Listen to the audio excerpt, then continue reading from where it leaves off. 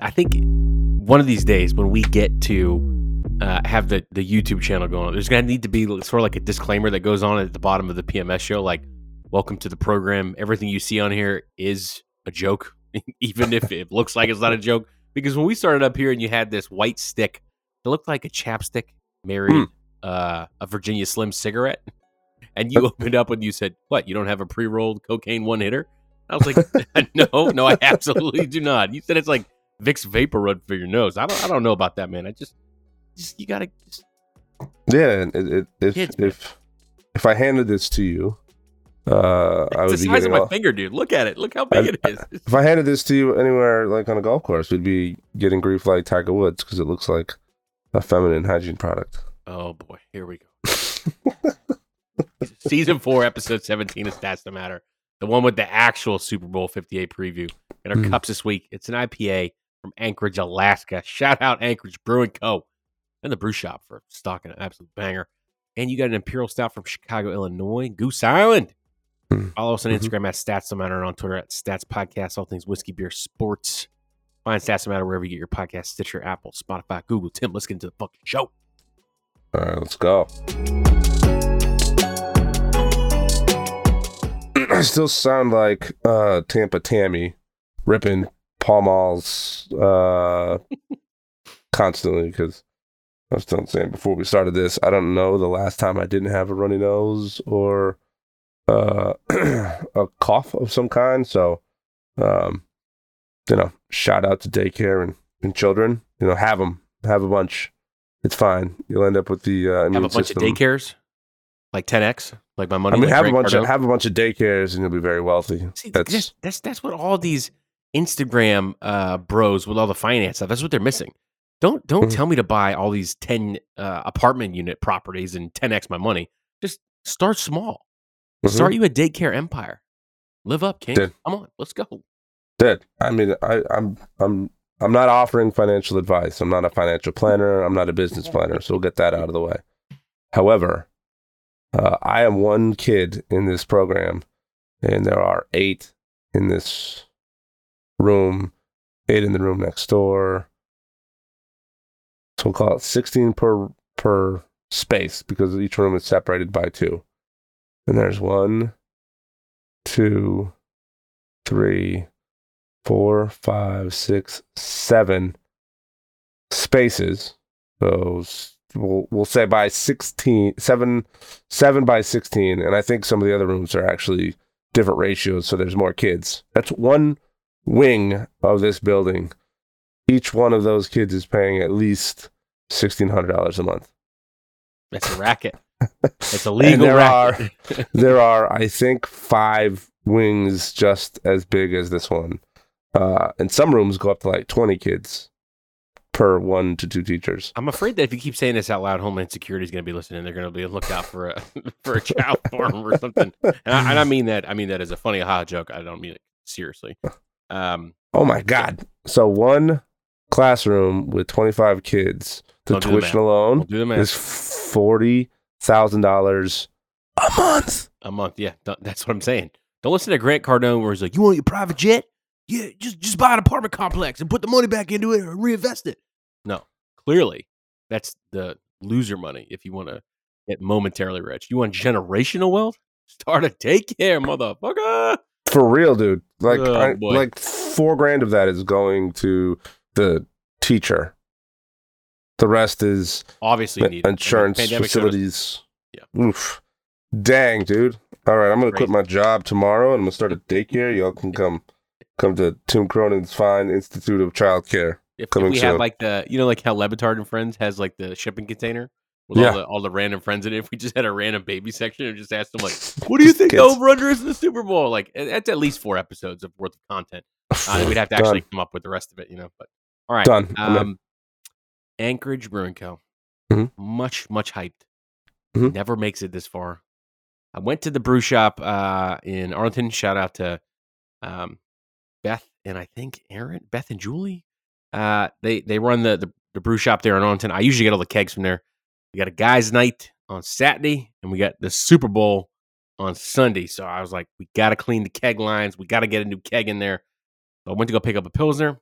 And I'm looking around, and I saw off their website that they did have beers from the Vale, because now the Vale is apparently trying to distribute across the state of Virginia. I'm going to drive 2.5 hours to Richmond. This is a good thing.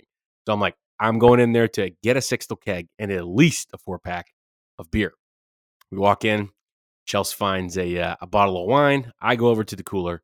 Cannot find any Vale, obviously. All the hype boys probably took it. But just sitting, staring back at me, is a single and a double IPA from Anchorage Brewing Co. And I about shit myself. I was like, does no one see this? And there was like a whole like bottle share that was going on in the brew shop tonight. And I'm like looking around like John Travolta, like, do you guys not see this? Are you serious right now? There's like Hot Butcher in there. There's like all kinds of stuff in this thing. I was like, all right, cool. I'm going to grab a 4-pack. And then I was like, ooh, but I'm probably not going to see Anchorage Brewing Co. here again. So I might as well get the other 4-pack. And then I was like, well, that's too much. So I just asked, like, hey, can I go 2 and 2? They were very, very cool about it.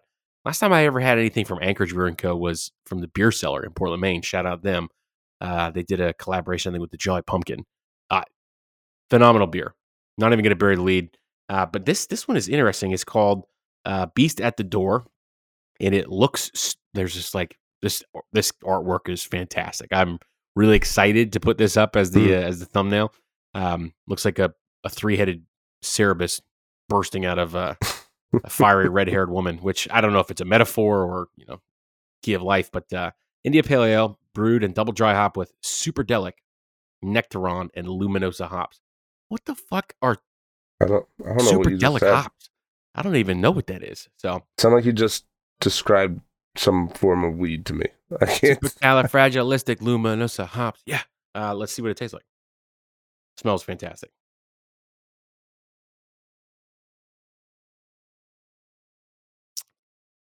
Yep. Got like the,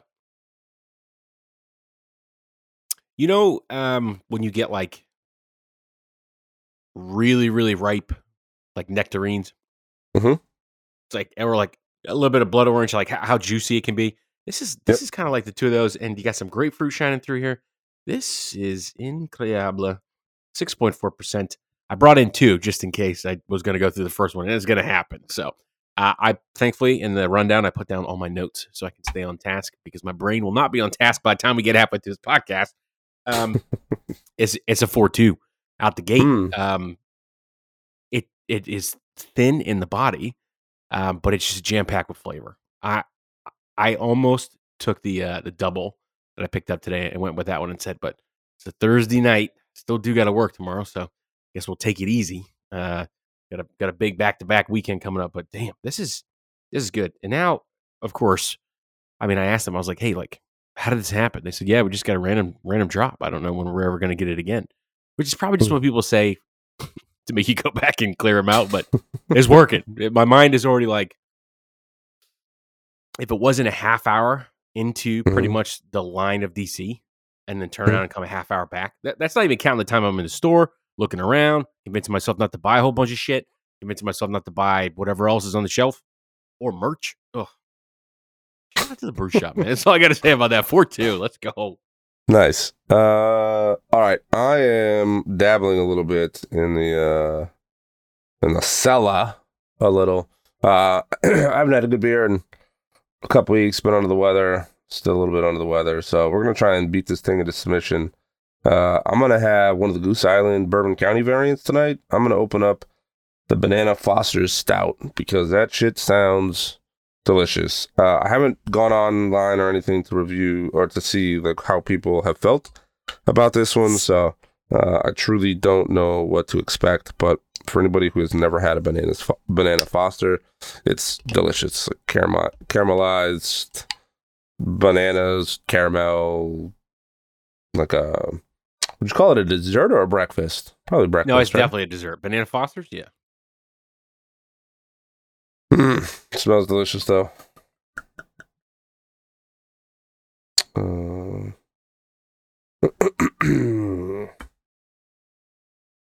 Sam told me he has one of these and is not going to review it. I offered to wait to do it together, so he said don't. So whatever. It's look at the carving on it. You can barely see it, but it's literally going down like soda. Yep. See it? It looks like I poured myself a nice glass of Coca-Cola. Now, This isn't the coldest beer because it was a knee-jerk reaction to open this one tonight. So it had limited time to cool off. So can't hold that against it. But man, it smells fantastic. Without even taking a sip, I can already smell the bananas. It smells a little, I can smell the caramel. But let's see. Maybe this will fix my sore throat.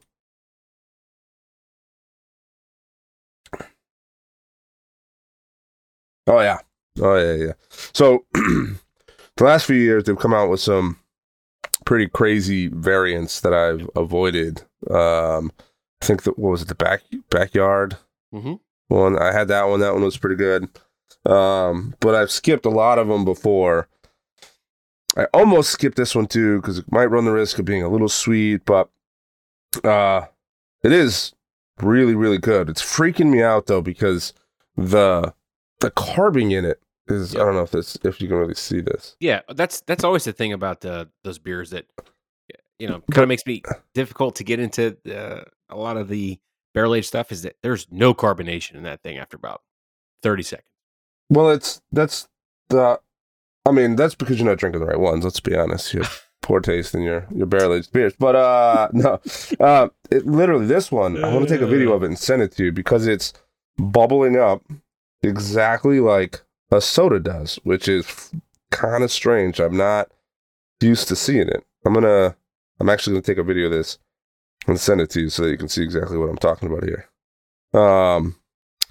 Flavor wise, it's great. Mouthfeel,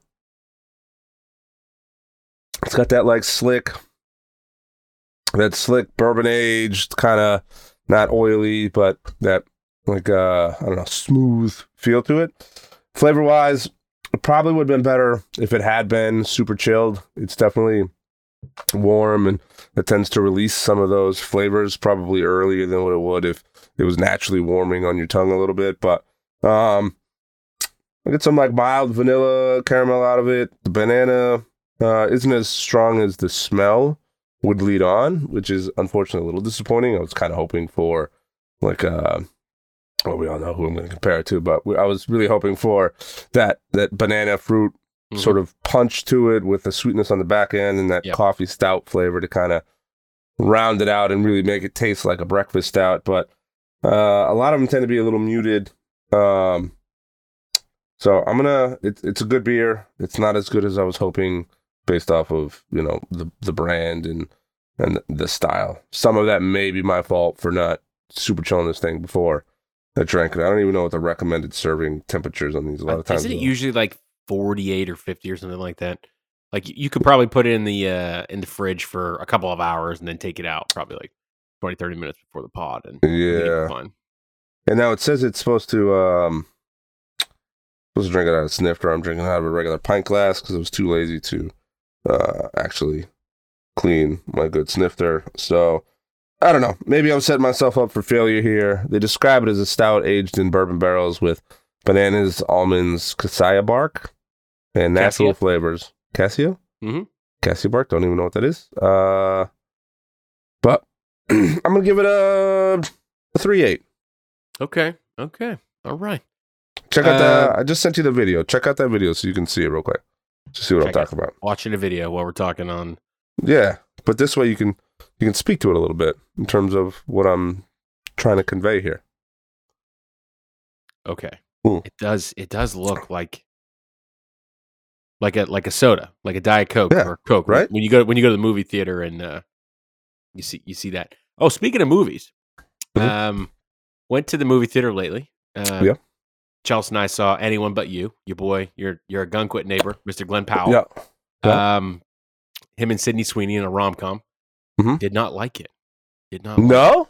I just saw an article that was saying that that movie and its success is showing the why going to the movie theaters is still like a thing worth shooting for instead of direct to streaming. Yeah, I mean, to be fair, Mr. Gunquit was hilarious in the film. What I don't, and I'm not hating. Glenn Powell is who he's talking about for anybody. Glenn was fucking a riot in the film. I thought he was funny. He demonstrated a lot of comedy, a lot of vulnerability. I thought the range was good. He starts off the movie, spoiler, kind of a douche. And then, it's a rom-com, so figure it out at the end. But, man, I've seen Sydney Sweeney in like 3 or 4 things now. She was in like White Lotus, right? She was in Euphoria, and I think she's been like in some other films, and like it's the same character in every film or show. And I can't unsee it. I'm just sort of like, okay, you're doing nothing here. Like you're not doing anything for the story. But gonna go back and probably see Dune 2, get one of those special cups. Did you see the little popcorn cups that look like they could be? No, come on. You had to have seen the Fleshlight Dune 2. No. Yeah, look it up right now. I'll send you a video. Actually, I won't send you a video. Bucket? Because, the Dune 2 popcorn bucket. Look it up. Let me see. Oh, yeah. What the hell is that? Yeah. Super weird. For anybody who doesn't know, I'll spoil it for you. It's a popcorn bucket with what looks like dirt and the giant worm coming out of it, except the opening to the mouth of the worm is a bunch of rubber. Someone is going to use this as a flashlight. Yeah. So, I mean, there will be videos online. Yeah, Drake, maybe. When I first saw this, I was like, weird prop bet, over under that someone does attempt to do something with it in that. And of course, do I think it'll happen? No. But that's the thing about weird prop bets. Someone makes them true eventually. And it got me thinking, Tim, about Super Bowl 58. Got some weird prop bets. One of the top ones, Orange Gatorade at plus 325. You are losing. It's a big one every year. Yeah, you are losing money on that. And everyone's like, yeah, but remember when the Chiefs won against the Niners 4 years ago, it was Orange Gatorade. Like, they're not going to do that shit again. I'm sure there's, the Gatorade color changes every year, but that's like a prop bet that almost always gets traction. Do you do prop bets for the Super Bowl, Tim? No, not typically. Although, to be honest, I haven't gambled or wagered much on the Super Bowl in past years. So, but if I understand betting, plus 325 is in order to win 100, you have to bet 325. Yeah. No. Those are like underdog odds. Okay. So you bet 100, you get 320. It's minus is what you're talking about. Minus 325 is you have to bet 325 to get 100. So one of the other bet MGM props is tails, minus 105. 7 of the last 10 coin tosses have resulted in tails. That math tells me, right? I'm not a smart gambler at all.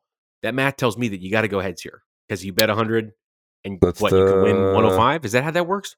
That's the thing about gambling is that every coin flip is treated as its own independent action, regardless of it's 50-50 what is taking place every time, right? Right. What am I missing? Well, so they don't. So typically in betting, you don't generally look at when it's that kind of bet 50-50, you don't generally. It's difficult not to, but they don't generally take into account how many times before that it has been that same result because the odds each time are the same. Now, the likelihood versus the odds, the likelihood of it continuing on that same path is unlikely, but still, from an odds perspective, every coin flip is exactly the same odds. So it's kind of a strange thing. So when you look at like roulette, for example, when you're betting black or red, right? Other than green coming down and kind of screwing that up, a lot of times people will look and see what the run has been, and they'll try to play off that. But it can get streaky. It can alternate every time. It's because the odds are the same every time. The odds and the likelihood are two different ways of looking at it, but the odds are the exact same every single time you flip a coin. Yep. So yeah, it'll stay that way. But are we gonna do a multi-leg parlay for the Super Bowl? If I did, I would probably do anytime touchdowns for McCaffrey. I would do probably, depending on where the line was for yardage for Checo, I would probably do the over. And then I would do maybe the straight winner.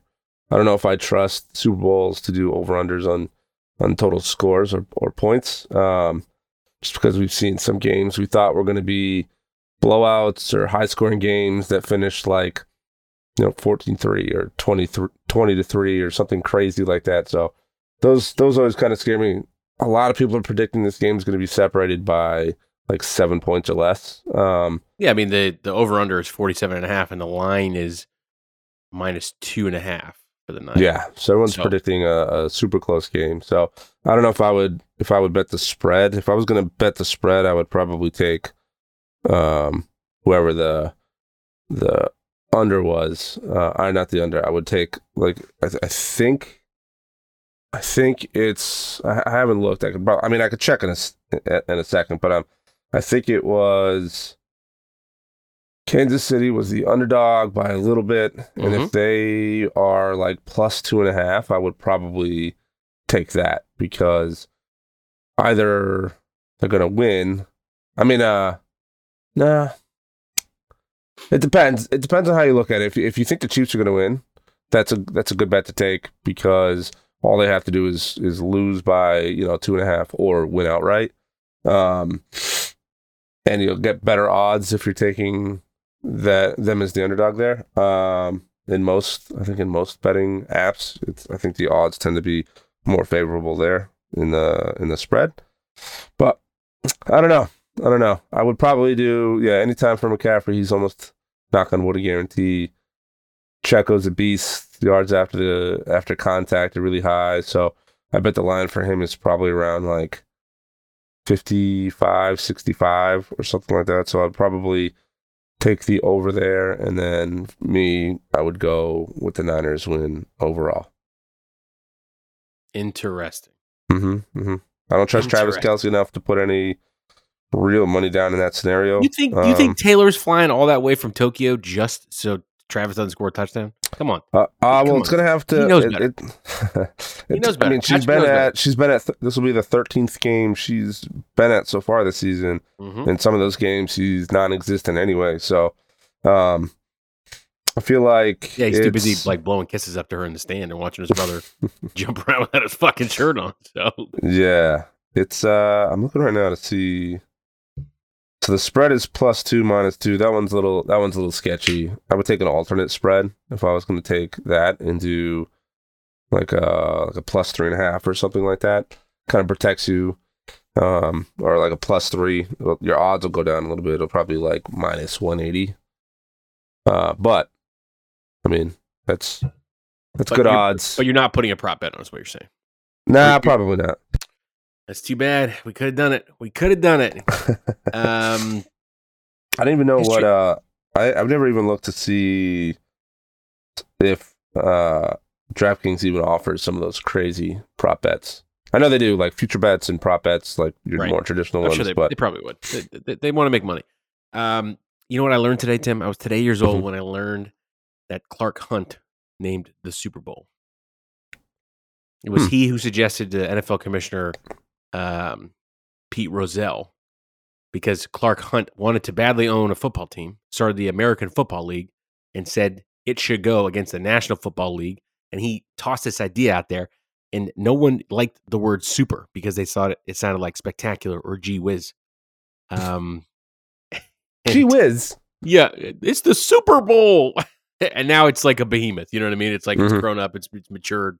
It's like The Rock. You know, it's always in your face, and you're like, we're gonna watch whatever happens here.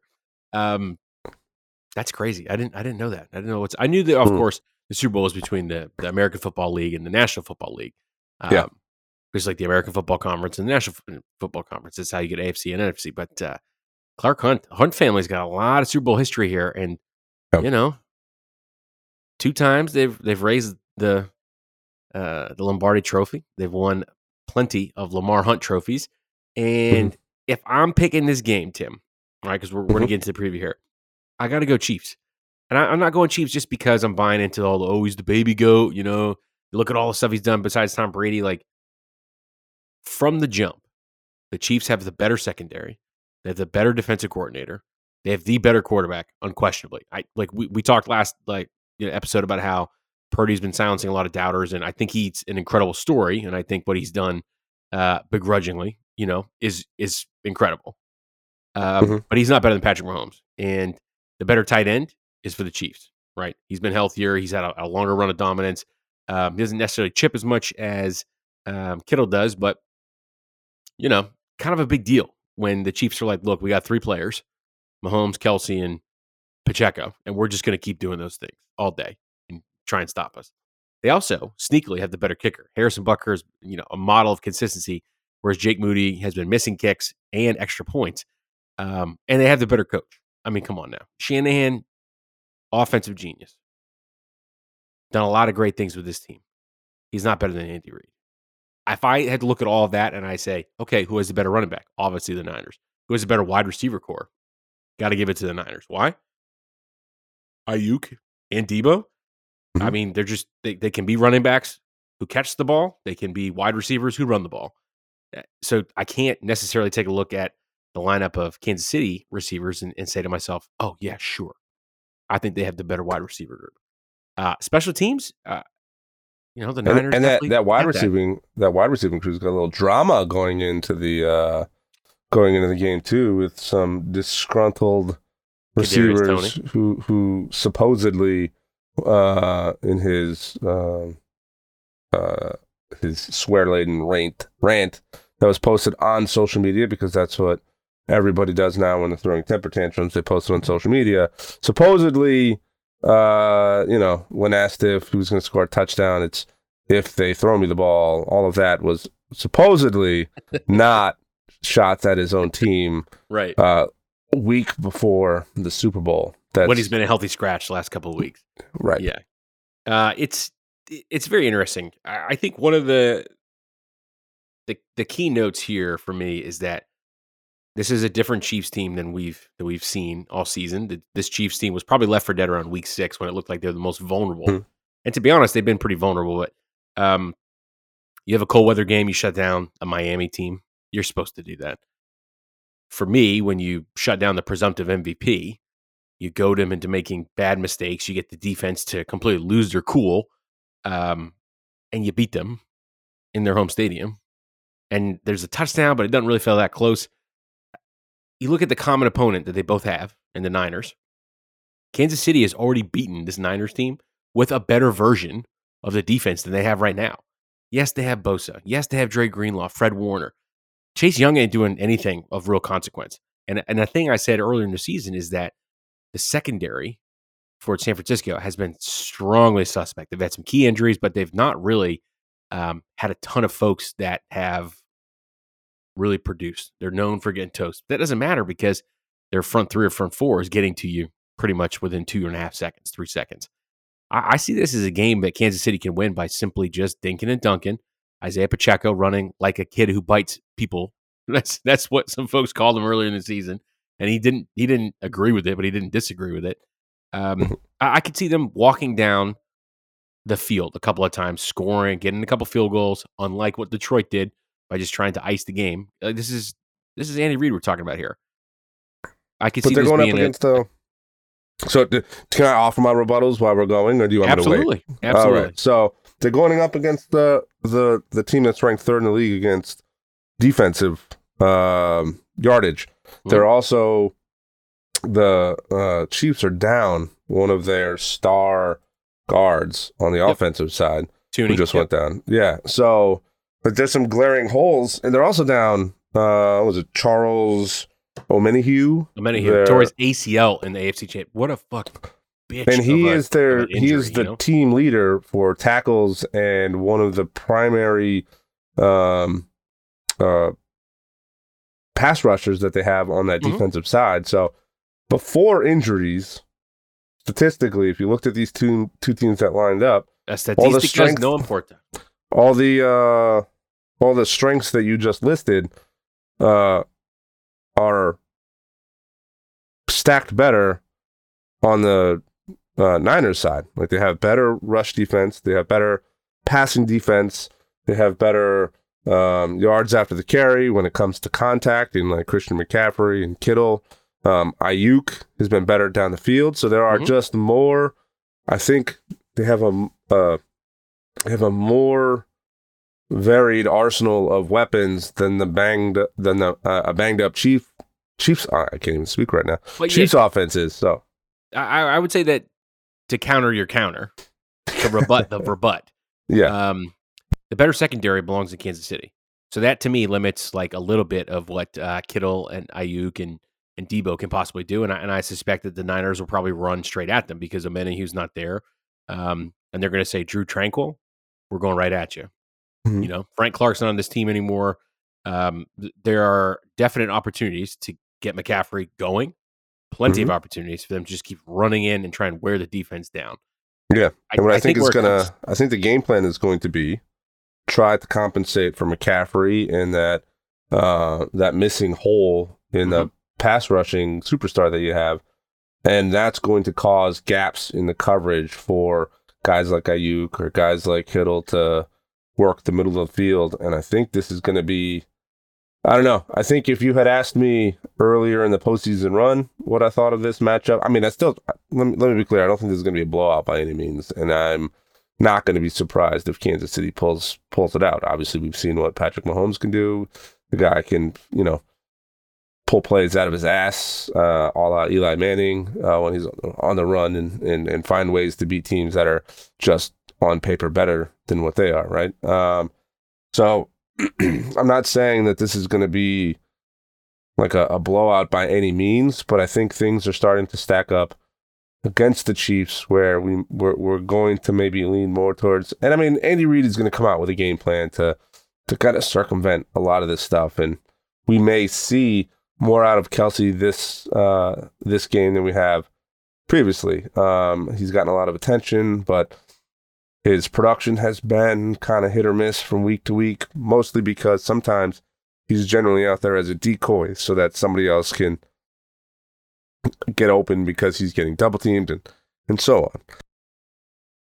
But I think there are, like, with injuries and some of the game planning that has come out of what we've seen from the 49ers as we've tried to write them off every single game has been impressive. I mean,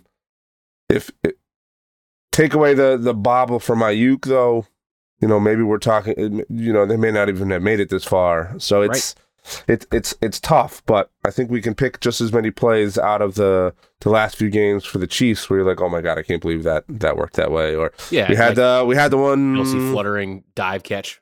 That kept that game going. So it's like both of these teams have had luck kind of work in their favor.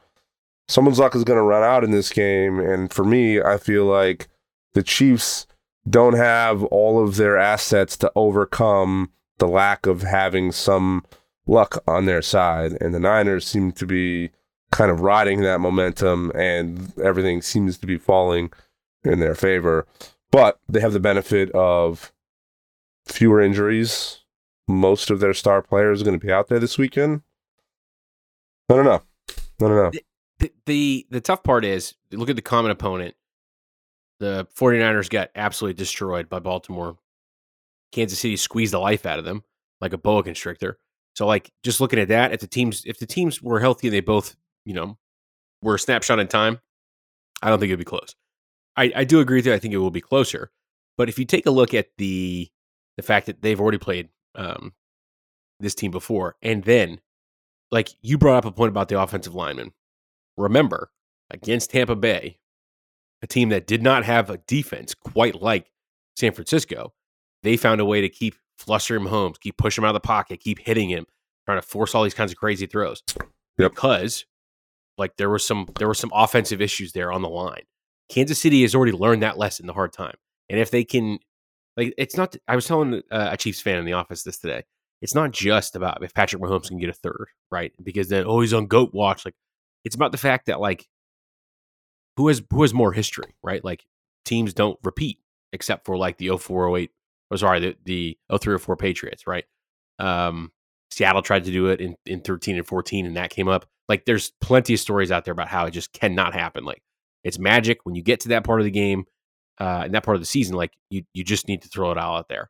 I tend to believe that the play calling bag is deeper for the Chiefs, and I also think the Chiefs know how to limit the fact that one of their best linemen on both sides of the ball is probably not going to be there, right? It could be chips. It could be dink and dunk. It could be willing to allow McCaffrey to get 96 rushing yards in the first half and then finding a way to completely shut him down.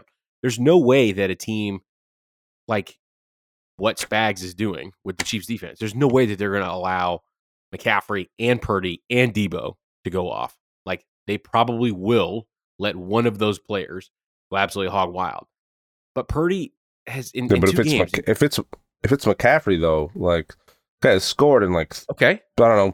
Okay, but 32, 33, 34 sure, of his last 38 games or something like that. Yeah. Let's play this out. Let's say they're not going to sell out to stop McCaffrey. Let's just let him run.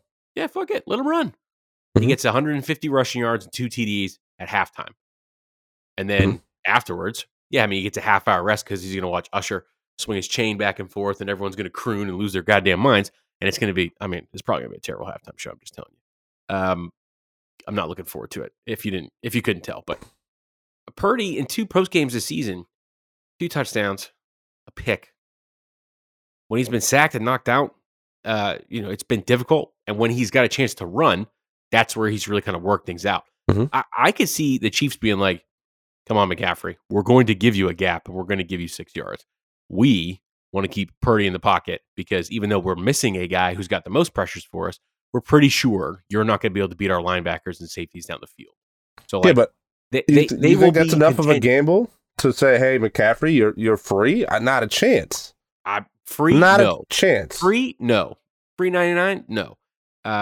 Willing to allow him to rack up 50 or 70 yards and lull that team into a sense of security, false security? Yeah, absolutely. I think that's way too much of a gamble because if you give that guy a 4-yard head start, because don't forget, we're not talking about just from a running back perspective. The guy is also a receiver. Yep. So, but think about this: they allowed the top rushing team excellent lanes, and they confused the looks, and they turned the Baltimore Ravens, the most run heavy team outside of the San Francisco 49ers. They turned them into a passing team. Whatever they saw on paper, and whatever they saw on film, and whatever they saw on the field, they determined this is better for us to throw. And they found out pretty quickly that wasn't the case. That's what I'm saying, that the Niners are probably going to be like, yeah, but listen, boss, Purdy's not going to be Super Bowl MVP. If there's going to be any MVP and the Niners win it, it's probably going to be McCaffrey. Because you get 2 or 3 touchdowns, it's very hard to give it to someone else. Unless those are passing touchdowns, right? But even still, you got a case. But I think what we saw in the Ravens game was sort of an exposure of what that Ravens team is, and it's almost one-dimensional. And what I mean by that is, like, do I think that team, that the Niners couldn't stop it though on Christmas Day?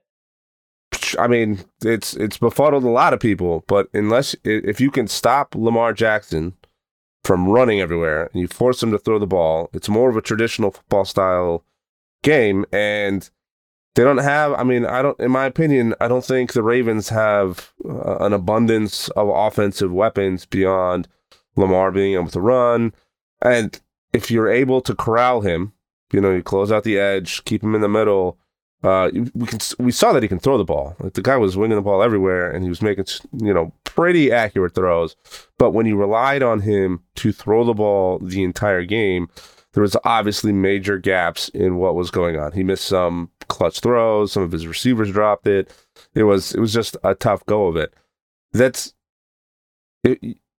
If you focus on boxing in Purdy so he can't run, you have too many weapons that you have to account for after the fact. If you allow, let's take your, in my opinion, bizarre theory of giving McCaffrey 6 yards a carry in place of letting Brock Purdy run. They're going to run the ball up your throat. They're going to get a first down every 2 carries. They're just going to run the clock out and still score. I don't think he's going to score 2 or 3 touchdowns because again, how do you get to that? How do you get to that part with the team that runs the most and they abandoned the run? Like, they had to have seen something that was like, yep, you may give us that lane, but we don't want it.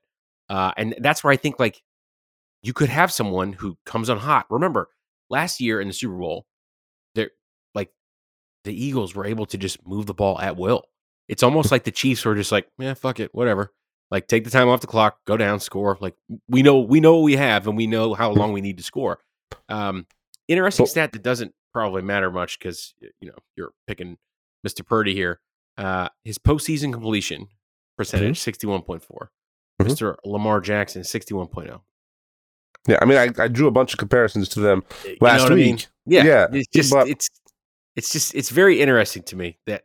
But the Niners, again, have infinitely more weapons at their disposal than the Ravens did. If the run game gets shut down, they have multiple receivers they can throw it to. On the opposite, I mean, they're third in the league in scoring. They average a touchdown more per game than the Chiefs have for the entire season. They allow fewer points per game, so their defense is a little bit more stout. The problem I have with the Chiefs is outside of Rice, Kelsey, and Pacheco, who are you throwing it to? Like, who are your targets going to be in any one of those scenarios? You take Kelsey out of the game, then they're forced to run. They have the third best run defense in the entire league. You basically cut it down to one player who has to go out and attempt to make all their plays, who's Patrick been Mahomes the second. He's a better player than Brock Purdy. Let's just be honest. I'm not comparing him and Brock Purdy. I'm not saying that's where the matchup lives or dies. I'm saying if you come out and you shut down Kelsey and your run defense does what it's done all season, you're basically forcing Mahomes to either win the game himself with his feet or whatever, or Rice to carry the bulk of the offensive production, and then a smattering of fill-in players from, filling in injured roster spots or guys who are upset at their team who dropped wide open footballs. I would just like to point out that Chris Matthews is one of those no-name players that played for y'all in a Super Bowl. That's no different than Amendola, who was on the twilight of his career, or Julian Edelman, who had a couple of clutch plays in that Super Bowl against Seattle. And then who would call Julian Edelman a no name? No, zero people would call him a no name. I transitioned. You just weren't listening. You heard what you wanted to hear. Like for a team like the Patriots, transitioned from no names into like superstars. Yeah. Well, let me go back. Go ahead and edit that out, Jamie. Okay.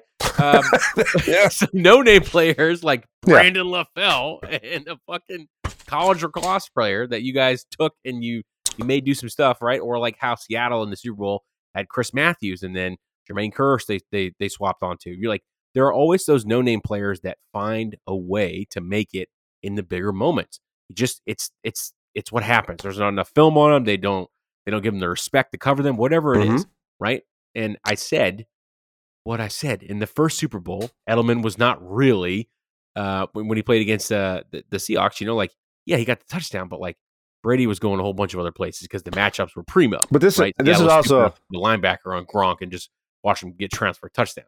And I mean, maybe this is a conversation for the end of this podcast because we can deep dive into it a little bit. But I think for me, that's really what separates, which is a just completely asinine conversation that Patrick Mahomes is the greatest of all time already, when not only did he lose to Tom Brady, but we just listed a handful of players that had either no value coming into the season or at the tail end of their careers or nobody had ever heard of, and he literally turned them into superstars for a season or two, and then they either went on back to obscurity, they retired, or they just fell off whenever they left. Like guys who retired on top, who kind of came in as no names, so like Gronk and Edelman and Welker and things like that.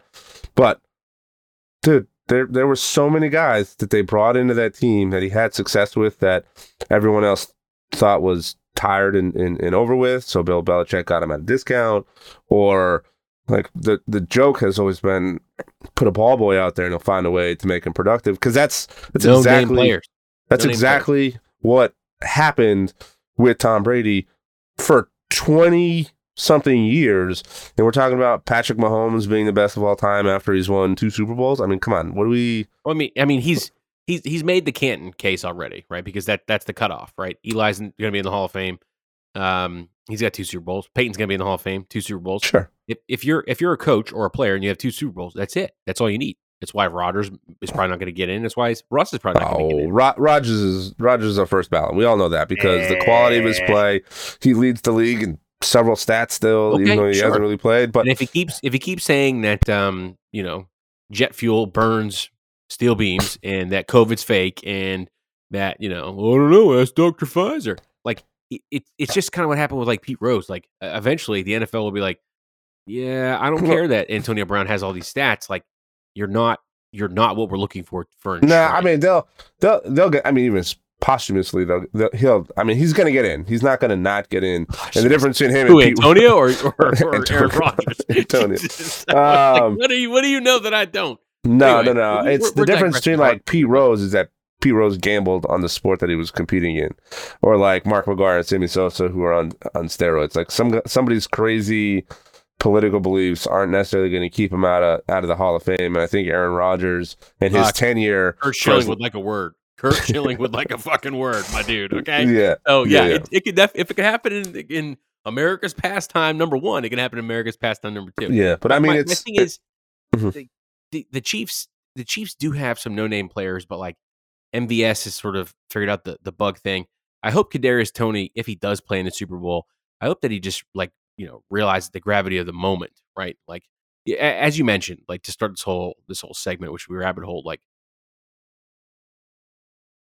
stop going to social media. Just let it go, man. Like Elsa, just let it go.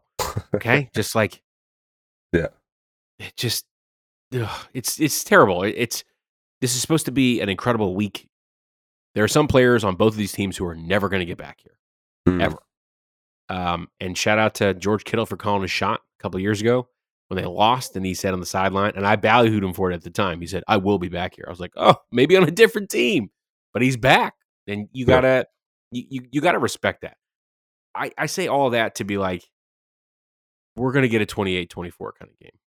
It's gonna come down to maybe who has the ball last and who decides they're gonna take all those points. I think that the story's largely been written. It'll be interesting to see like what happens in this game, and I think this is probably one of the Super Bowls in a long time that I felt was like particularly close. But remember the Patriots Eagles Super Bowl? Was it 2018? Mm-hmm. Everyone was like, "There's no way you got Nick Foles as a backup quarterback going against the greatest quarterback of all time. There's no way, right?" And then, whatever reason, the Eagles came into that stadium. They came out to Meek Mill's Dreams and Nightmares. Everyone was super hyped.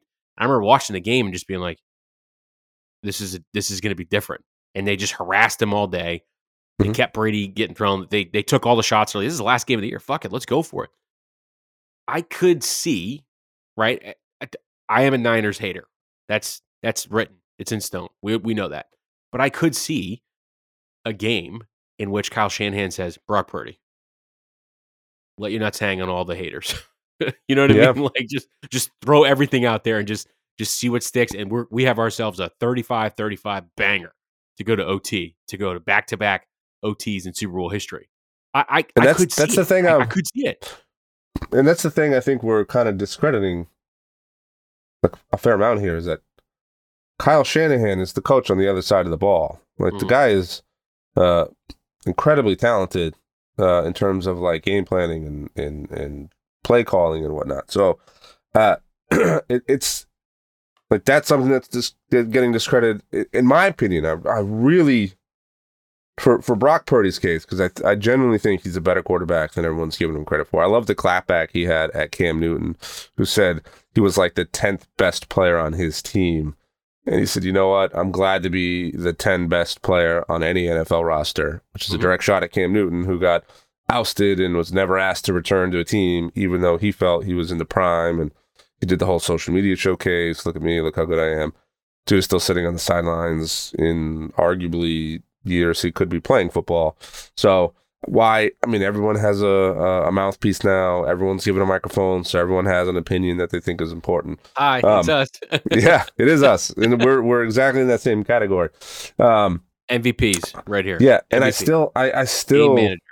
I'm still having a really hard time justifying or understanding why people are so willing to write off a guy because he's got weapons, like other teams and other folks who had success didn't have weapons. That's part of an NFL roster. It's how you make up a team. But we're not talking about, is he the greatest of all time? We're just talking about, is he a good quarterback? The greatest of all time can take a team that has, minimal weapons and turn it into a successful franchise. Are we there yet? No, but if this was Patrick Mahomes on his current team, his first year, and he came out and had success, or like everyone keeps talking about how great Kelsey is and Pacheco is and Snead and like some of these guys aren't, when this team is healthy, or like in previous years where he had Tyreek Hill and he had oh my God, what's his name who went to the Browns? Kareem Hunt. He had all those weapons. Mm-hmm. We weren't giving him any grief then. We were like, oh my God, look at this guy. We're seeing a rising star on the next Tom Brady. Probably because he was the MVP at that point. You know? Yeah, I mean, but you came in with those weapons. You went out and had success. Good for you. Great. Everyone was praising you. Another guy comes in and does it and threatens to upset the apple cart with who we thought was going to be the next Tom Brady. And suddenly it's like, whoa. Hang on. It's only because he has weapons. So we've taken all of these moments in football history where we have celebrated the quarterback and the teams that won with the weapons that they've had. Like Eli Manning, weapons a lot of his career. Aaron Rodgers had weapons a lot of his career. Like a lot of these players have weapons. A good quarterback brings weapons onto their team, but it's never discounted the same way you see with Brock Purdy. The only way he wins is because he has weapons. I think he's gone out and shown us multiple times in multiple games, multiple 300-yard games. He is elevated, like the mark of an MVP player is someone who elevates the play of everyone around him. Elevated, but not gone far enough. Had they gone blow for blow with the Lions and won it that way, totally get it. How did they not? They came out winners. How did they not go blow for blow? We already went over this. For big parts of that game and the game against the Niners, he completely disappeared, right? And like, I get you being blanked for a quarter. I don't get you blanked for 2 or 3 quarters, and then you just need a whole bunch of miracles and luck. And it's the same thing I would say about Russ I think against the Packers in the 2014 NFC Championship.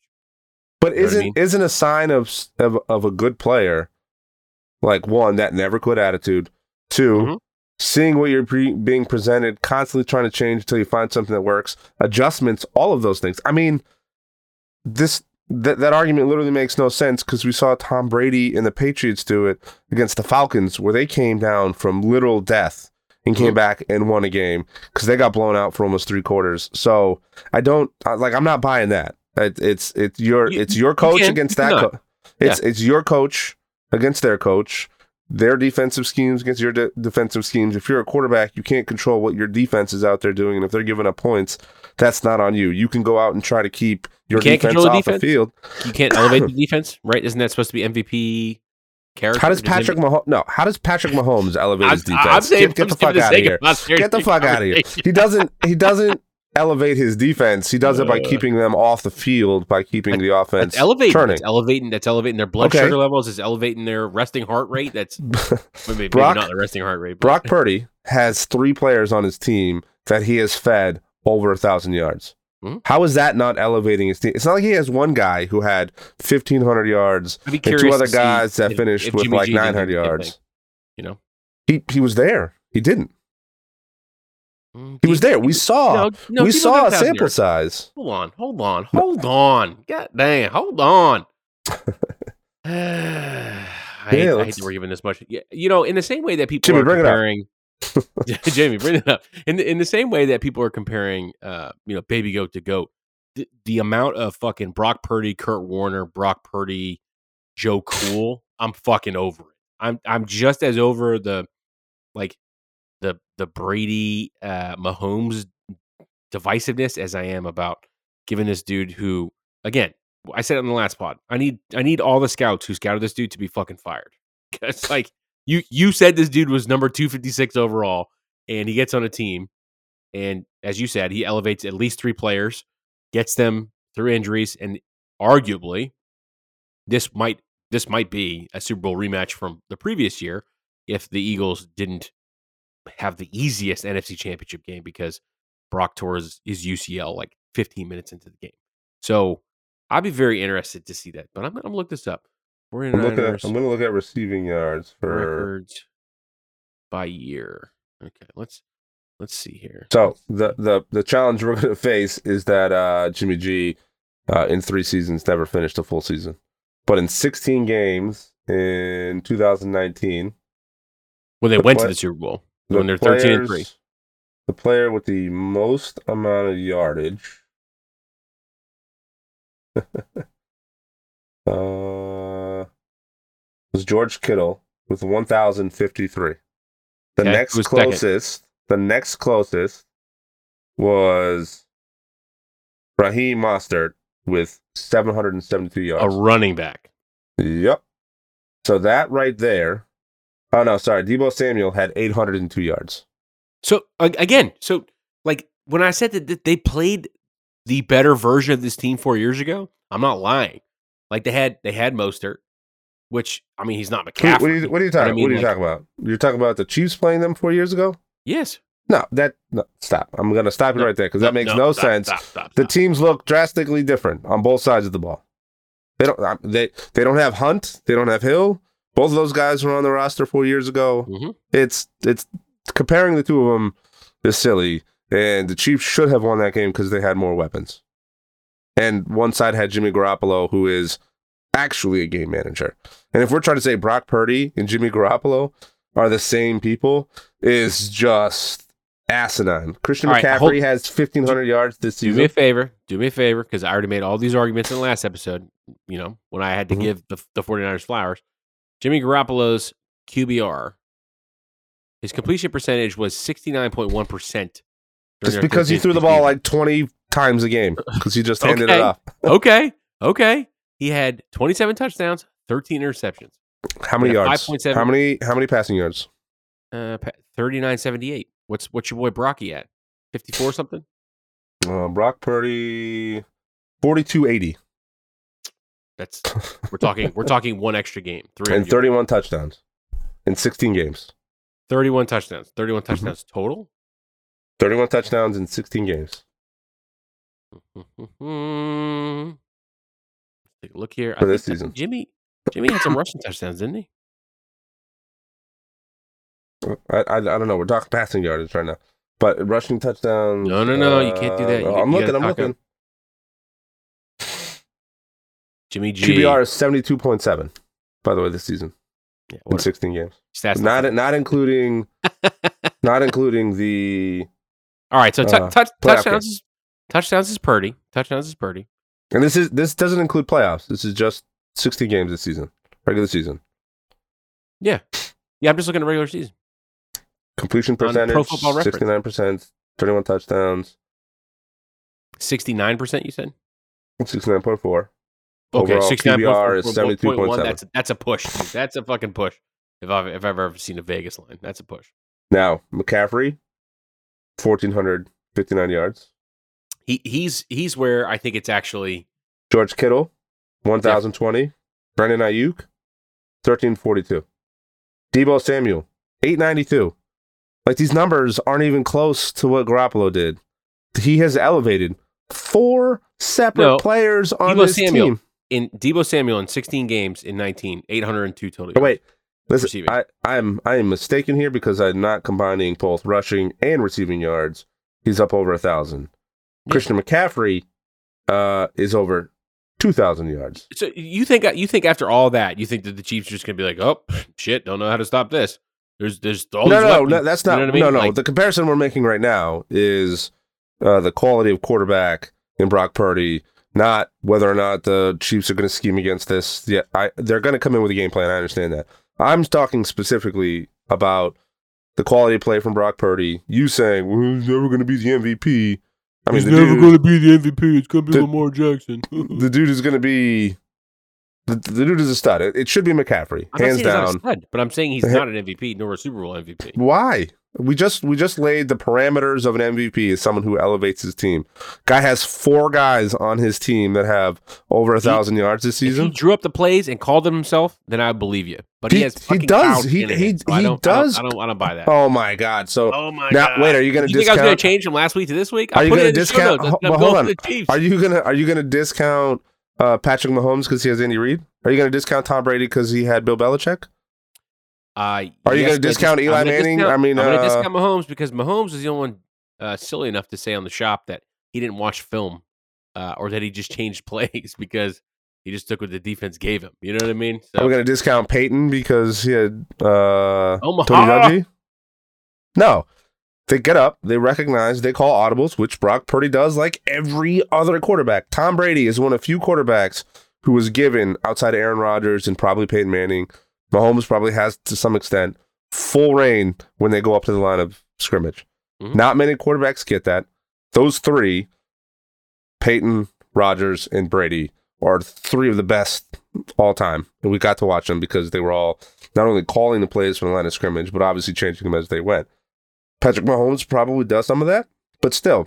So Brock Purdy also recognizes plays, calls audibles, and makes adjustments. It's just every time we discount this guy for some reason, we seem to just turn a blind eye to the fact that the guys we're comparing him to have that same thing. We can't give him flowers because Kyle Shanahan is his coach, yet Andy Reid is Patrick Mahomes' quarterback, and we're just gonna let that one slide. That one doesn't matter. His first few years for thee, not for me, Tim. That's how this fucking works. You should know. Patrick Mahomes had nothing but weapons in his first few years. No. That didn't matter because he's successful now. So we don't care about his first few years when he had two of the fastest guys to ever fucking touch a football. It is a quarterback league, is it not? Don't you talk about that all the time? Like, look at the secondary that the Niners had. You can't tell me about raising a team. He might do it offensively, but he's not the most valuable player on that team. The most valuable player on the 49ers is Kyle fucking Shanahan. Okay, it's Christian McCaffrey.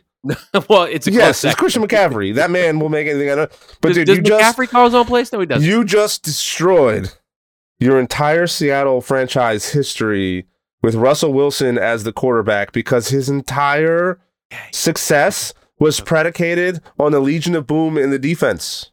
That's it. Without that defense, he was dog shit, and we saw that. So who won a fucking Super Bowl? Who won a Super Bowl in the last 15 years? The Niners? No. Seattle? Yes. I rest my case, Your Honor. I got nothing more to say. Oh my God. Who also lost the Super Bowl in the last 15 years? The fucking greatest quarterback of all time. Okay. Thank you. Anyway, all I'm saying is like I still don't understand how we're in the same boat. You cannot fucking use the Super Bowl to hurt me anymore. Okay. Think about it like this. I can't. No, you can't. No, you can't because you keep putting your foot in your mouth. You just said the 49ers secondary is why they're successful. Okay. No. If that's the case. No. I said the 49ers secondary was successful in 2019 and had a lot to do with it. They had fucking Jaquiski. Why are we still talking about 2019? We're talking about Brock Purdy. They had Mosley. They had Charvarius Ward. Like there was good players, man. I'm confused why we just, dude. You're like a person with ADD right now. You're like talking to me. I don't know how we just jump back. We're talking about Brock Purdy. How do we just jump back mid conversation to 2019? Because we talking about who elevates the game. I did warn you. Brock Purdy did. No, Brock Purdy is elevating his team right now, and to say he's not is disingenuous. When has a play action quarterback ever really, really been that successful outside of one time? Isn't that what Patrick Mahomes is? Because he runs all that? Isn't that what Lamar Jackson is? What are you talking about? Oh my God. We already went over this. I'm going to have a brain aneurysm. I'm going to have a brain aneurysm right now. Tell me Lamar Jackson isn't a play action quarterback. No, Lamar is, but okay. Tell me Patrick Mahomes isn't either with that little like and then run. Tim, did you have selective amnesia from the last episode? I said he's a pocket passer. You don't see it that way? I don't see him as a pocket passer. It doesn't matter what you think, because it matters what I think. And what I said was he was a pocket passer. That is I cannot believe those words just came out of your mouth. I'm furious right now. Listen. I'm going to draw us back to the Seahawks and Patriots. You can't hurt me with those jokes anymore. You know why? Because we were both playing Texas Hold'em poker, and I had quad 7s, and you had quad 8s. And I was like, if I lose to this, I lose to this. It is what it is. And I know you're doing the math, and you're like, only 5 common cards. So how could you have quads and I have quads? I don't fucking know the math on it. But I'm saying you can't hurt me anymore because it's forever ago. It's easy. You have pocket 7s. I have pocket 8s. Right. 2. It's very possible. 4 and 4. It's very possible. 2 come up on the river. One comes up on the turn. One comes up on the flop. Yeah. Bam. Done. Yeah. It could be a thing, right? See, I think fast. Yeah, not me. I think about it as fast as Brock Purdy, which is why he's not the MVP. Anyways, so I secretly hope this is a fucking. It won't be, but I hope it's a blowout. I hope they allow Mahomes to score enough points that you can't say the defense won this game, but the Niners just go off and score a ton of points so that at the end of this, we can say, yeah, he had a good defense, but the offense is what carried this team. And then we can finally put it to rest. We can move on to next. We can move on to next season. The Chiefs can go on and win a handful more Super Bowls. I don't really care. All I care about in this particular game is that the guy who has been one of the best quarterbacks in the league is constantly getting shit on, and it doesn't make any sense. Like, just this conversation, and respectfully, a lot of your arguments have been just insane. But it's not just you and I. I did look at you straight in the face and said they're going to allow Christian McCaffrey to run. You did. You said they're going to game plan to allow him 6 yards of carry to prevent Brock Purdy from running, which is insane. If I was the defensive coordinator, that's exactly what I would do. Hey, I have an idea. Brock Purdy kind of runs sometimes, so those 4 breakout runs that he has, let's stop that by letting the best running back in the league arguably get 6 yards of carry every time. No, because Tim, I know this is shocking for you because the New England Patriots never faced a tough fucking schedule in their fucking life. Oh, my God. Bend but don't break, man. Bend but don't break. Everybody has to take the same route through the playoffs to get to the Super Bowl. Stop that nonsense. I hate that argument of strength. Unless you don't play in the wild card weekend, then you don't have to do that. And you don't have to play in the wild card weekend because the Dallas Cowboys and Philadelphia Eagles absolutely we beat the greatest show on turf. We had a fucking 1,000,000-3 comeback win. Who the fuck is this we? Were you like Field Yates on the sideline there? Did you go to 0304? No, you didn't. Dude, I was the one deflating the footballs. Come on now. You want to talk about insane shit? Talk about this. Dude, I don't know. So the only thing I care about in this game is the fact that, like, one, I find myself despising the Chiefs more and more lately. There's something about them that just because they're going to threaten your sports fandom. No. I genuinely don't care about. Dude, I'm the guy that said for multiple seasons of this podcast, I'm ready for some losing seasons so that I can understand. And it sounds bratty and spoiled. And here we are. I'm ready for some. It's almost as bratty and spoiled as Kansas City Chiefs fans who want to win a 3rd Super Bowl in 4 years. But it's and good for them. I get it. They're a great team. They just become so insufferable. The fact that Kelsey and Mahomes, it's the same version of your fucking team. You just don't like that it's not your team. Oh, because you didn't have Edelman and Brady constantly going out on news outlets and social media and powwowing against fucking whatever like that. Would you be keeping the same energy if fucking the Niners were in the Super Bowl again with Brock Purdy? We would not be having the same conversation about how bad of a quarterback everyone seems to think he is and how overrated he is. No, we wouldn't be there because he'd be there for back-to-back quarter. But like the whole Tucker thing and the kicker, and then the fact that they went on and did like a press tour afterwards to try and save their names. I thought it was hilarious. Because they're like, what was it, the Pat McCaffrey show or one of them, Kelsey was on, and then Patrick Mahomes coming in talking about if he missed a field goal, they were going to get penalized because they were going to be celebrating, and that, dude, it's just something from Pat Mahomes' brother to his wife to now I do feel bad about that. It's like there's just about, like, everyone hated Tom Brady and called him arrogant because he was. Hold on, don't you fucking mother Teresa Tom Brady. No, he was arrogant. He, like every other player on the Patriots, stuck. Yes. Listen, they stuck to what they were advised to do. We play football. We talk about football. We don't talk about the noise, and we don't give more away to the press than we need. Everyone did it. Everyone, from Belichick down. Yet because Tom Brady was successful and they were winning Super Bowls, they held him to a different standard, like he had to be an open book. And he just was. Even now, he's not even really. He's opened up more. But I wouldn't say he's like, if you put an interview or like an appearance with Patrick Mahomes now in his career and Tom Brady in the middle of his career, they are so drastically different. And it was because Tom was like, listen, I'm not going to give ammunition. I'm not going to give insights into what I'm thinking or what I'm doing because I don't want to give a competitive edge. I'm sticking to the Patriots way because that's what I've been advised to do by the leadership of my team, versus like everyone else that's just out spewing whatever the fuck they feel like talking about, which is fine if your idea is to be a media personality or whatever.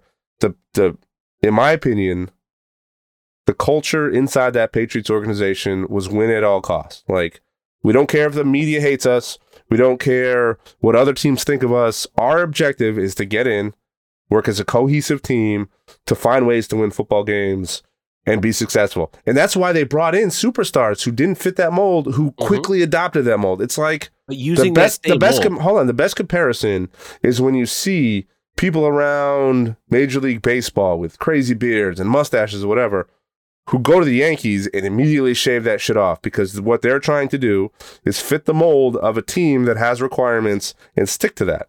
Nobody thought Johnny Damon was suddenly a prick because he shaved his beard and stopped talking to the media the same way as he did when he was considered a Boston idiot. Like, it's the same mindset with the Patriots. They said, listen, we answer the questions the media asks us without giving anything away. We don't get into any off the field antics or you run the risk of getting benched the next game. Like, it was just a very disciplined machine that the successful players on that team, like Gronk and Edelman and a handful of other players every year come out and say, I loved playing for that organization. I loved how determined they were, how they were goal driven. You always have that like one guy who goes off and obviously didn't like the fact that they were like controlled in terms of like what to say in press conferences and whatnot. But for the most part, majority of the players that left that team who spoke to the media the same exact way that Tom Brady did, all agreed that way was conducive to winning. And it's whether people like it or not, it is what it is. It's probably why Bill Belichick didn't get signed to a team. I mean, I'm sure there was demands that he wanted, that the teams wanted, and they didn't meet, and he doesn't have to take a job. So there's probably some of that. But a lot of teams are probably like, I don't know if the Patriot way style football is going to fit into what we're doing here, which is totally fine. But to say, like, I would love an example from anybody. But when Tom Brady was being arrogant, when he was being condescending, when he was any one of those things, when it wasn't a media personality that was asking him some stupid question. Like, I would love an example, and not one person so far, and I'm sure, hey, on social media, folks, if you see it, send us a clip, send us a news article, send us something. Send us an AI, like a deep fake, too. You know what I mean? Like, don't send us something where it's him literally being condescending or an asshole or any of those things. And I genuinely don't think it exists to the same level as what we tend to think it exists. Like, if you're not a Patriots fan, you ask anybody out there, oh yeah, he was an asshole, he was condescending, he was whatever. I don't think he was. Not answering media questions that you don't think are valuable isn't condescending. I mean, does anyone give Marshawn Lynch shit for not answering media questions? He was notorious for it, and people fucking loved him for it. Yeah, and then also it was the creepiest pre-Super Bowl interview with Dion. Anyways, in the same way that you're going about, win at all costs, okay? Mm-hmm. The Chiefs want to win at all costs. The Niners do not. There isn't a killer instinct in the Niners to win at all costs. But why? Why do you not think so? Why do you not think that? What is giving you the impression that that's not the case? The fucking Baltimore Ravens. I'm going to say it. Against a team that was formerly known as the MVP candidate. Mm-hmm. That formerly team came in and beat him. Going to win the MVP. Yeah. So. You think Lamar Jackson's still going to win the MVP? 100%. Not a fucking chance. I will bet the who's rest of my band. Who's going to win MVP? Christian McCaffrey.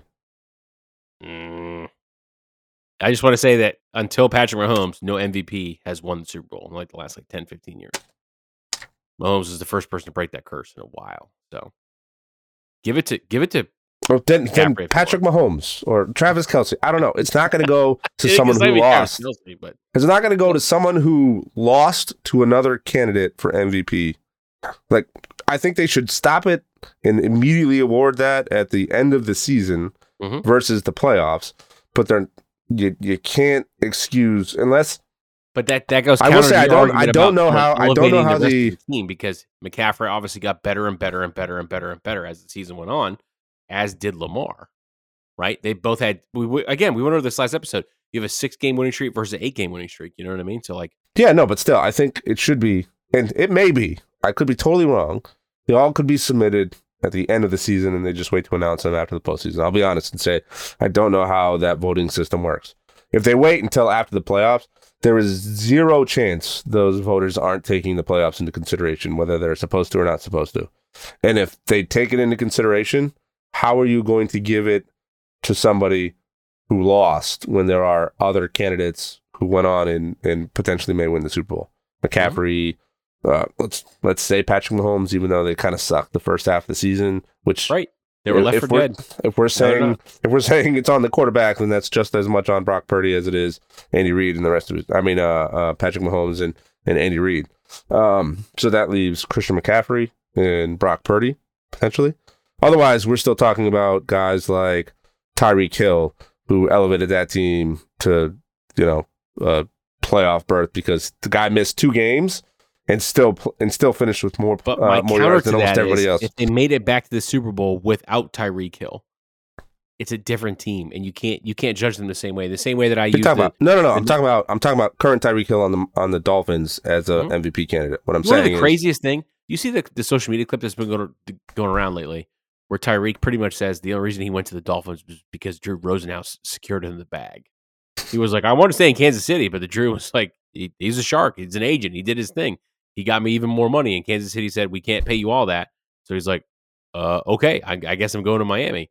And I think he's on a genuine Super Bowl contending team. Like, I think they have an opportunity. I think Josh McDaniels, Mike McDaniels is going to take him there, yeah. They got trounced by the eventual Super Bowl champion, the Kansas City Chiefs. Have you seen this season of the Hard Knocks with the Dolphins? No, it is brutal. And I don't mean brutal like brutal, there's so much action. I mean, like, the way Mike McDaniel speaks to his players, there's no real feel. It's the complete inverse of what the Detroit Lions was a couple years ago when they did their Hard Knocks. And you can't find it anywhere, which I think is absolute bullshit. I looked at 7 different streaming services. I even got NFL fucking Plus, and nope, can't get it. You can only watch the Dallas Cowboys in season and the Miami Dolphins preseason. I'm just like, this is trash, dude. If I'm paying NFL Plus $7.99 a month, I need every single season of Hard Knocks available. Everyone. It's on Max. Listen to me. I'm looking at it right now. I looked. It's not on Max. Don't go to Google and just said, where can I watch it? Because it doesn't give you the most current one. I went to Max. I went to Hulu. I went to Paramount Plus. I went to fucking Netflix. I went to NFL Plus. I did all of this stuff. The only way you're going to be able to find the Detroit Lions Hard Knock season. Oh, the Detroit Lions. I thought you were talking about. Correct. This is where you confuse me and probably most of the listeners on the show is that you transition from one topic of conversation to a previous conversation literally mid-sentence, and it's very hard to follow. So yes, the Dolphins supposedly is on Max. It may not be, but let's see. Detroit. The Dolphins are on Max. Yeah.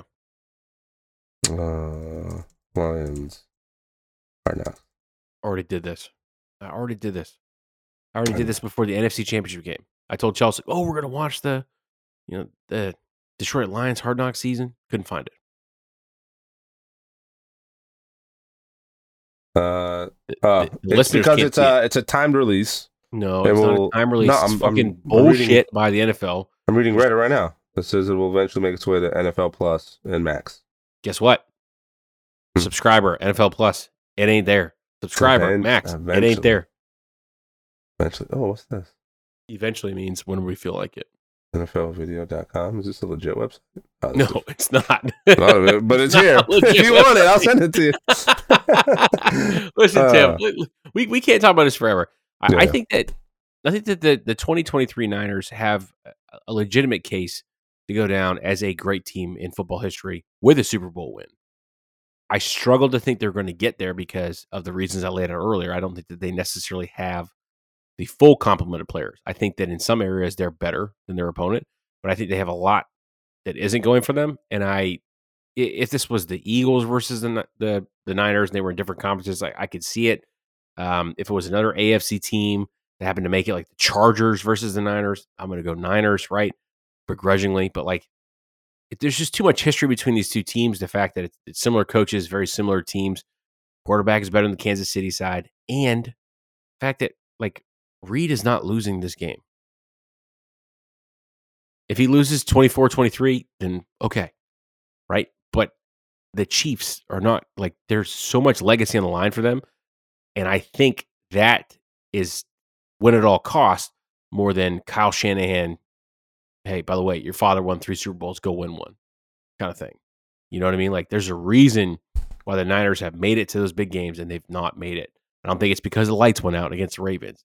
They were up, 30 to 21 or something, or 30, like whatever that Super Bowl was, like when they were up big time. It was like 20 to 10 or something like that, and they lost. Like, you can fix some of those things, but some of that stuff you can't. But why, when we talk about their legacy and like they can't lose this game between legacy, if that's the benchmark we're using, wouldn't you think going up against arguably, and I always say arguably, but the greatest quarterback of all time on a second year on a new team that doesn't have a lot of weapons would have been the sort of benchmark for where that line is? Like beating the 49ers and I won't say a rookie quarterback, but a young quarterback who everyone seems to be discrediting. You think that weighs higher than beating Tom Brady on a Buccaneers team? Like, I just don't think I do. It adds up there, because if you're talking legacy and it's Patrick Mahomes against Tom Brady, like that's the benchmark. And they should have beat the Bucs. Like, that is a team they should have came in, which is why they're going to win this game against the 49ers. Because this is a better. I think this team is a better team than the makeup of the Buccaneers team. I'm not comparing quarterbacks, but it's not a better team than the 2019 team. Offensively, maybe. Defensively, why did you go back? Oh my God! Why did you? Nothing about what I just said included 2019. 2020 was Tom Brady. Yeah, I know.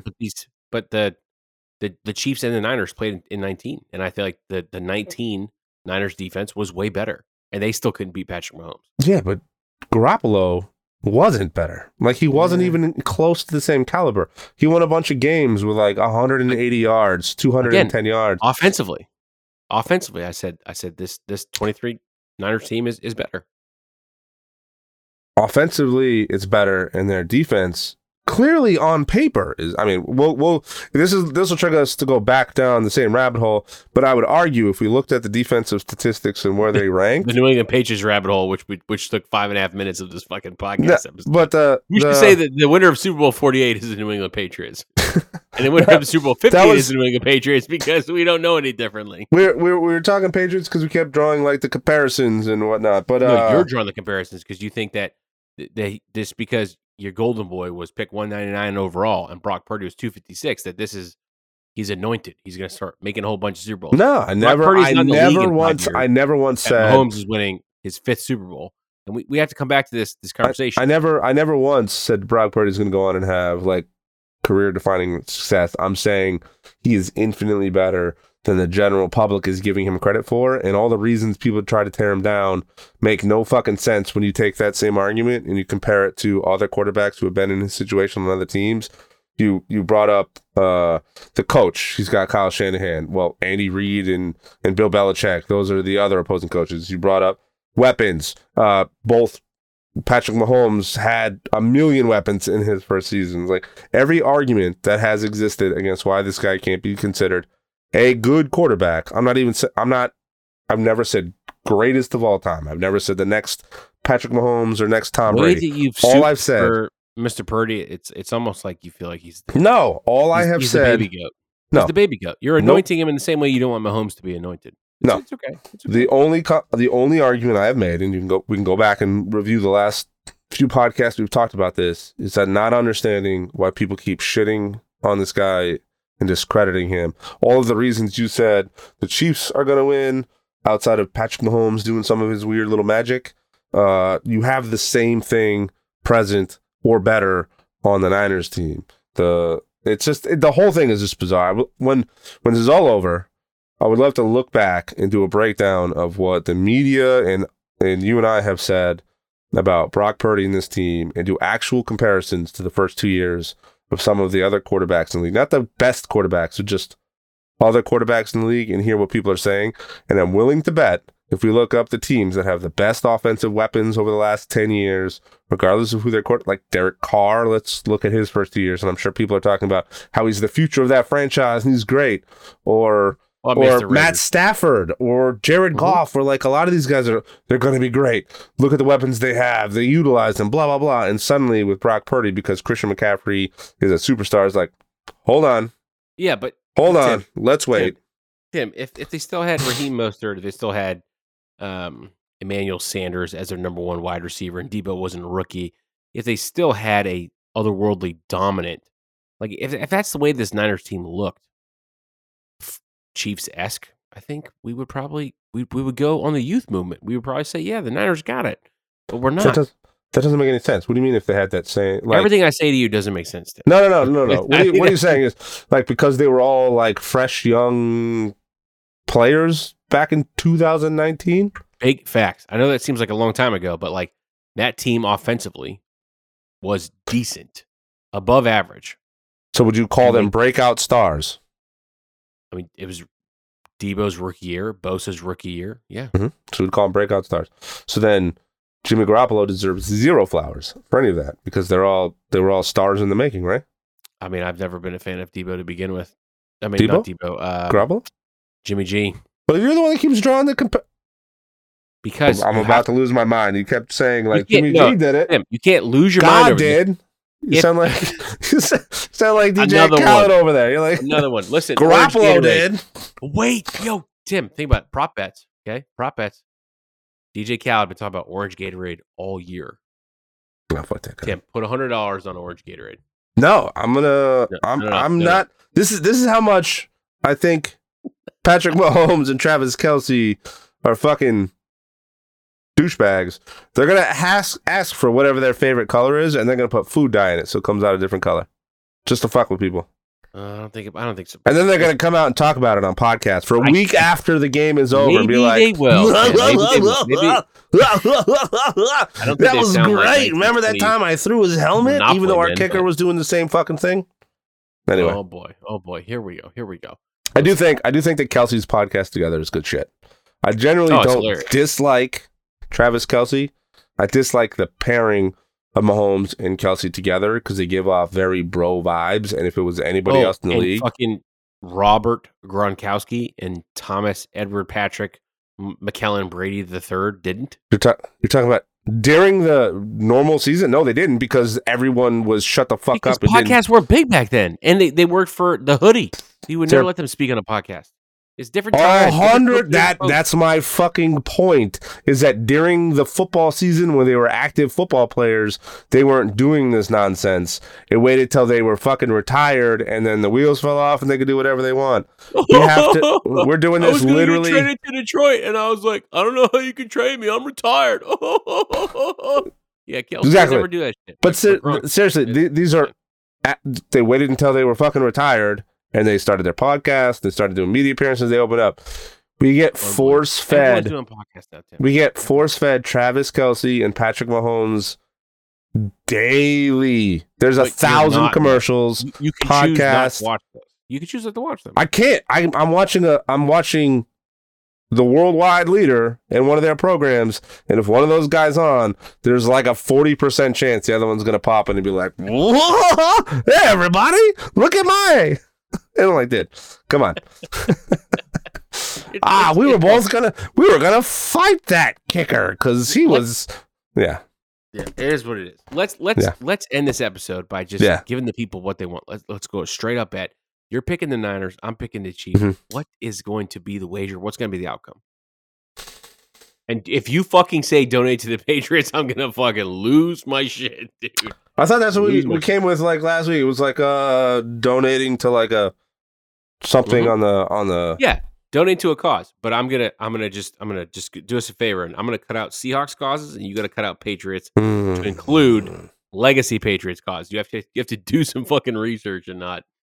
Did you get rid of that jersey still? You still got that jersey? I still have the jersey. Yeah.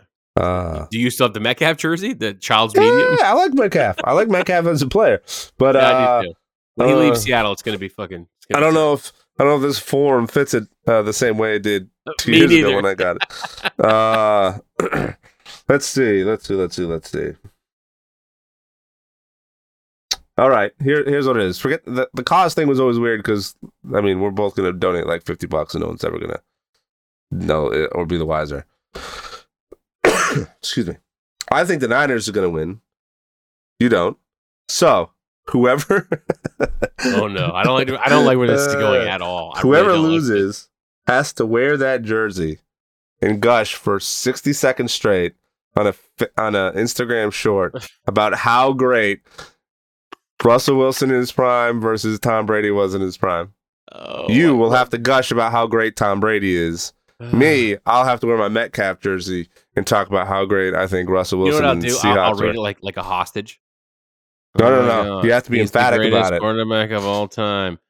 He had 48 touchdowns in that MVP season, and no one else even came. No. Close. You got to earn it. Wait, so hold on. Or I'll just send you booze. Whatever. Yeah.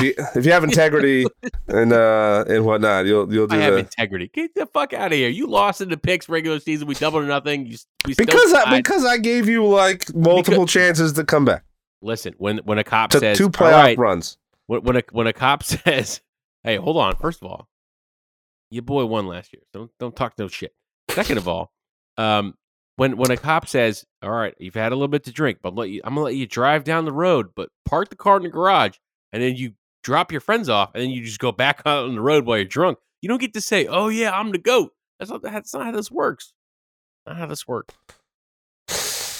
So if you win, I won where it counts. I have to wear the Brady jersey and just wax poetic for 60 seconds on Instagram Live on the Stats Center page.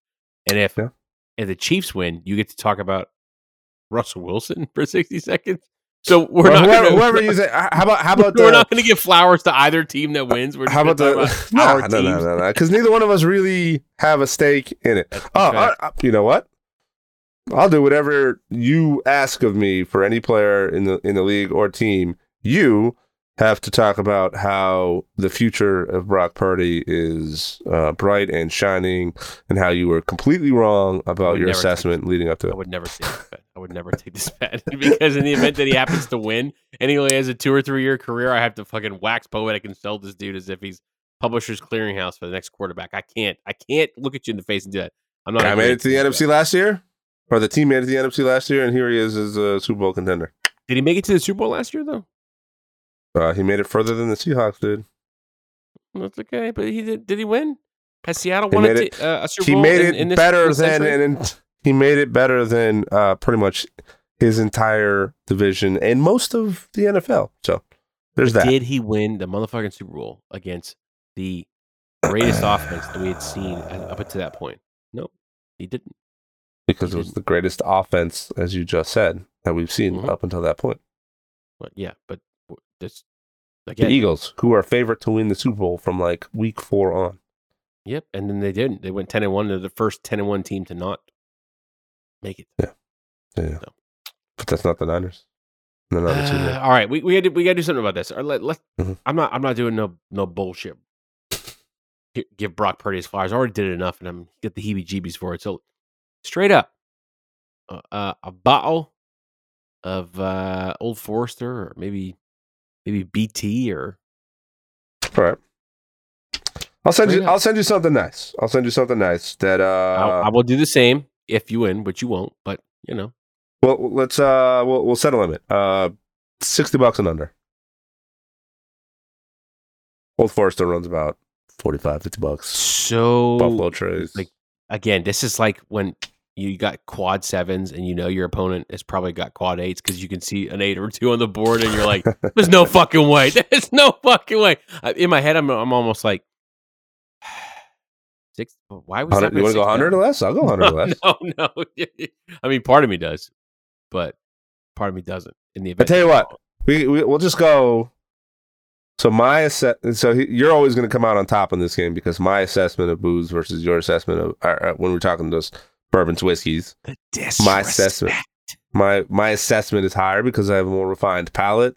I have 60 bottles in my house, so it's fair to say I have a better sample size than you have over the last few years. I will send you a respectable bottle. You send me whatever you think is a respectable bottle. How's that? I mean, you can no outside influence. No outside influence. You can set the price point at $75 and just call it a day. You know? Whatever. I mean, You don't have to spend like so. Blue Not Note. 50. Anybody who Juke Joint from Blue Note. I got a store pick. It's one of the best bottles of bourbon I've had in recent memory. I gave out several who would agree to that. I brought it to a renowned sportscaster's Christmas party, and several of the occupants there, as well as the visitors. What are the occupants think about your Super Bowl pick? The what would merrymakers? The other merrymakers that were there, including the caterer who is from the area, down where this stuff is bottled and made, all agreed that bottle cost me $45. You know what I'm going to do? If the Niners win the Super Bowl, I'm sending you a bottle of Propa 12. And I'm sending 2 bottles. And I'm going to attempt. It's like $25 a piece. Attempt to draw Conor McGregor's signature on the bottle, just to be a little twist. You know what we could do? Well, let's switch it up then. Instead of going for like, oh, what's good, what's not. Let's keep the budget real low. You send me something, I send you something, and you have to drink it while we're recording a podcast. No, because you'll send me like a military special, like, Orloff, pop-off vodka. It's gonna come in an electrical taped mason jar. You're gonna have to use one of those. You're gonna have to use one of those old school, like, the can punches you used to use for juice, like the little church key on the top. Nope. That's what you're gonna have to drink out of the thing. I'm definitely not a million years old like you are. So there's a chance whatever you get, it's gonna. Oh my god, I did just age myself. Does nobody remember those? No. They used to come. The juice sometimes we didn't get it because it was like on the tail end of life when I was young. Of 1973, Tim. Yeah, you used to get I don't know, like Welch's or like whatever, Hawaiian Punch. You could get it in a fucking can, and everybody knows what a church key is at this point. You see them in the bars all the time. One end looks like the pointy square, the other guy's the round bottle opener.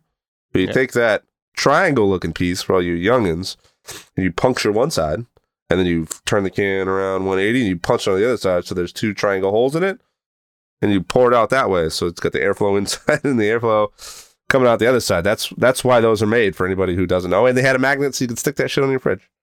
The more you know.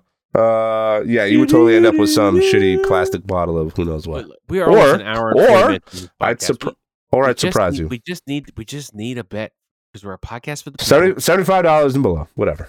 All right. I'll send you a good one. Yeah, because you're gonna lose. That's what's gonna happen.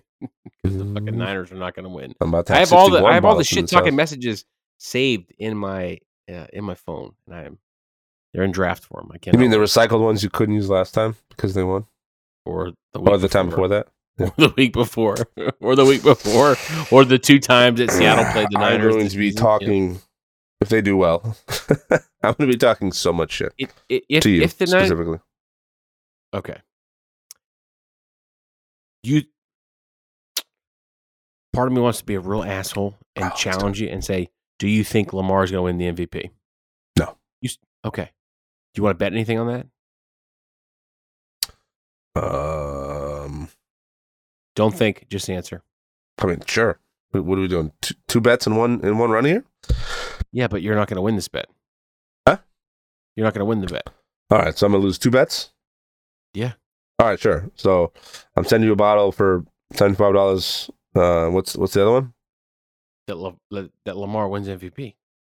Yeah, isn't that so? It's Lamar versus the field. I'm taking the field. You ready for this? Mm-hmm.